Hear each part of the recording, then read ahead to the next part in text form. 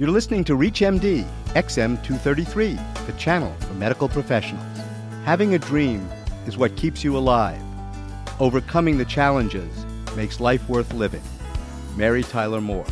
Join me at the Clinicians Roundtable.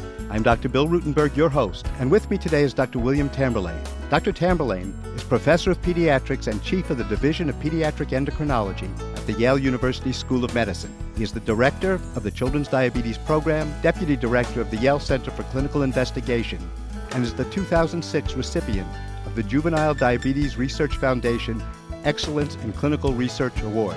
Hi, Bill, and thanks again for joining us at the Clinicians Roundtable. Yeah, hi, Bill. I'm sure our professors at Georgetown Medical School didn't realize what great students we were. I think you've gone far further than I have.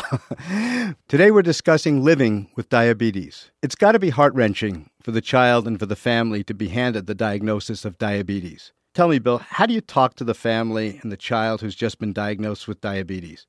What do you say to them? What picture do you paint? I'm glad you asked that, because the first thing we actually do is talk about that. That's one of the most important things, not the medical issues. What is the emotional response of a parent to finding out that they have diabetes? And actually, there's been a lot of work done on this, and it's very much like a grief response. It's like somebody had died, or a healthy child. They had a healthy child. All of a sudden, they have this condition that's not going to go away. So we talk about being sad. We talked about feelings of being overwhelmed. We talk about issues about guilt. Did I do something wrong? Occasionally, if the diagnosis has been delayed, we talk about the tendency to, it's nice to be able to unload a lot of your emotions and blame the doctor for not picking this up sooner. We talk about genetic factors. I always tell them that all my grandparents were from Italy, and if one of our child had diabetes, they would try to figure out who had the bad blood in their family, and all of these kind of issues, because it's very important to get those out in the open rather than let people brood about those issues. What kind of picture do you paint for the future? Do you take it one day at a time, or do you try and, lead them down the path and show them what brightness may be ahead at the future? I always tell them that, you have about 12 to 24 hours to feel this way. And what our job is now is to take it from there and allow you to regain your confidence in both as a parent and learn what you need to learn to take really good care of this condition.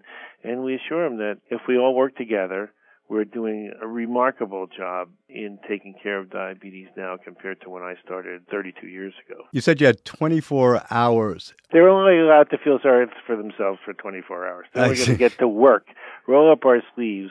It was our job to give them the tools that they needed to be able to take care of the diabetes. We actually do still admit patients to the hospital for, 1.5 to 2.5 days. Again, to give the parents some breathing room so that they don't feel they have to, be immediately competent to take care of this condition. And a fair number of kids would get admitted anyway because they have high glucose and ketones. But I'm glad someone still has the guts to stand up to the insurance companies. It hasn't been too much of a problem. Good.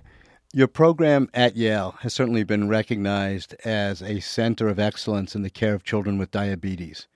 What's special about your program, and what do you do differently? First of all, you might classify our program as an early adopter. We've been involved, for example, with pump therapy for many years. For a long time, kids were, even in the history of pump therapy, it took about 18 years before pumps started to be actually used again in children. And we have over 70% of our patients who are doing extremely well on insulin pump therapy. And then the other really strong point that I go out of my way to emphasize is that we have a strong nurse practitioner orientation to our clinical program. That, this is an academic institution. There are many things that distract me from our clinical mission as far as research and administration. And we've been fortunate to have over the years a series of wonderful nurse practitioners who understand what it takes to take good care of diabetes and can be available on a 24-hour basis to assist our families.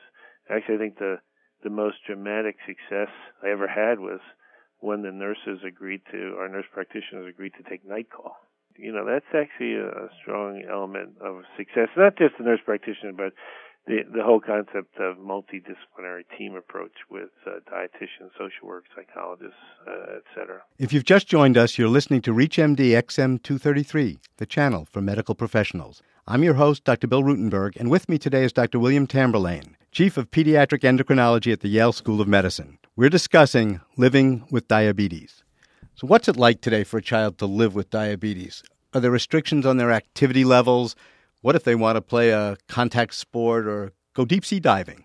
There's no restrictions, but it's foolhardy to say that diabetes does not affect, you can do anything. You can do anything you want. But what I like to say is, if you have diabetes, you have to be like a Boy Scout all the time because you have to be prepared. You have to, accommodate to the issues about diabetes and those things that you do. So it is a tremendous burden on families and kids to just pay attention.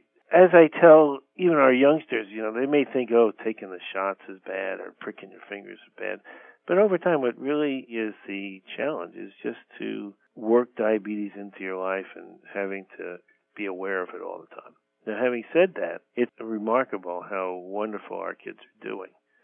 When I started in 1975, hemoglobin A1C assays were introduced in the late 70s, early 80s. And I can tell you that back then, our average hemoglobin A1Cs in levels in teenagers was about 11%. Now, 11% hemoglobin A1C is equivalent to an average plasma glucose of over 300 a day. Now, with the use of pumps, multiple injection regimens, our multidisciplinary team, our average hemoglobin A1C is down to the range of 7.5%, which is an average blood sugar of maybe 150 milligrams per deciliter, and our pump patients are more in the range of 7.2%. And this is a tremendous benefit. We've shown that if you could get levels down here with the diabetes control and complications trial, that you could markedly delay or prevent early vascular complications of diabetes. And in fact, we just did a survey that we published in Diabetes Care a few months ago that looked at our patients and who had diabetes up to 17 years duration and, were up to 22 years of age. And none of those kids had any evidence that diabetes had affected their blood vessels in their eyes. That's really remarkable. It's remarkable. I mean, in the past, if you had diabetes, when you're running A1Cs of 10 or 11%, if you had diabetes for 6, 7, or 8 years, you almost had a 90% prevalence of early retinopathy. It's like one of the most gratifying data that we've ever generated as far as I'm concerned. So it is paying off. Okay, it's paying up, but it is difficult. It's difficult for the patient. It's difficult for the parents. It's difficult for the clinic to keep it going just because of the kind of staffing you need.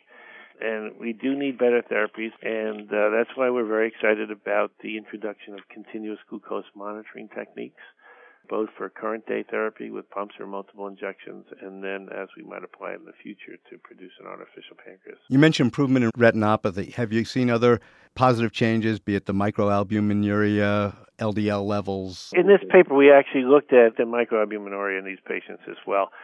There was some microalbuminuria. There was like 3% of the kids had either microalbuminuria or were on an ACE inhibitor because of microalbuminuria. Actually, that's considerably lower than other reports from not too long ago where the A1C is 8, 9, or 10%. We've seen microalbuminuria prevalence rate in patients 10 years of age and 10 to 22 years of age up to 15%.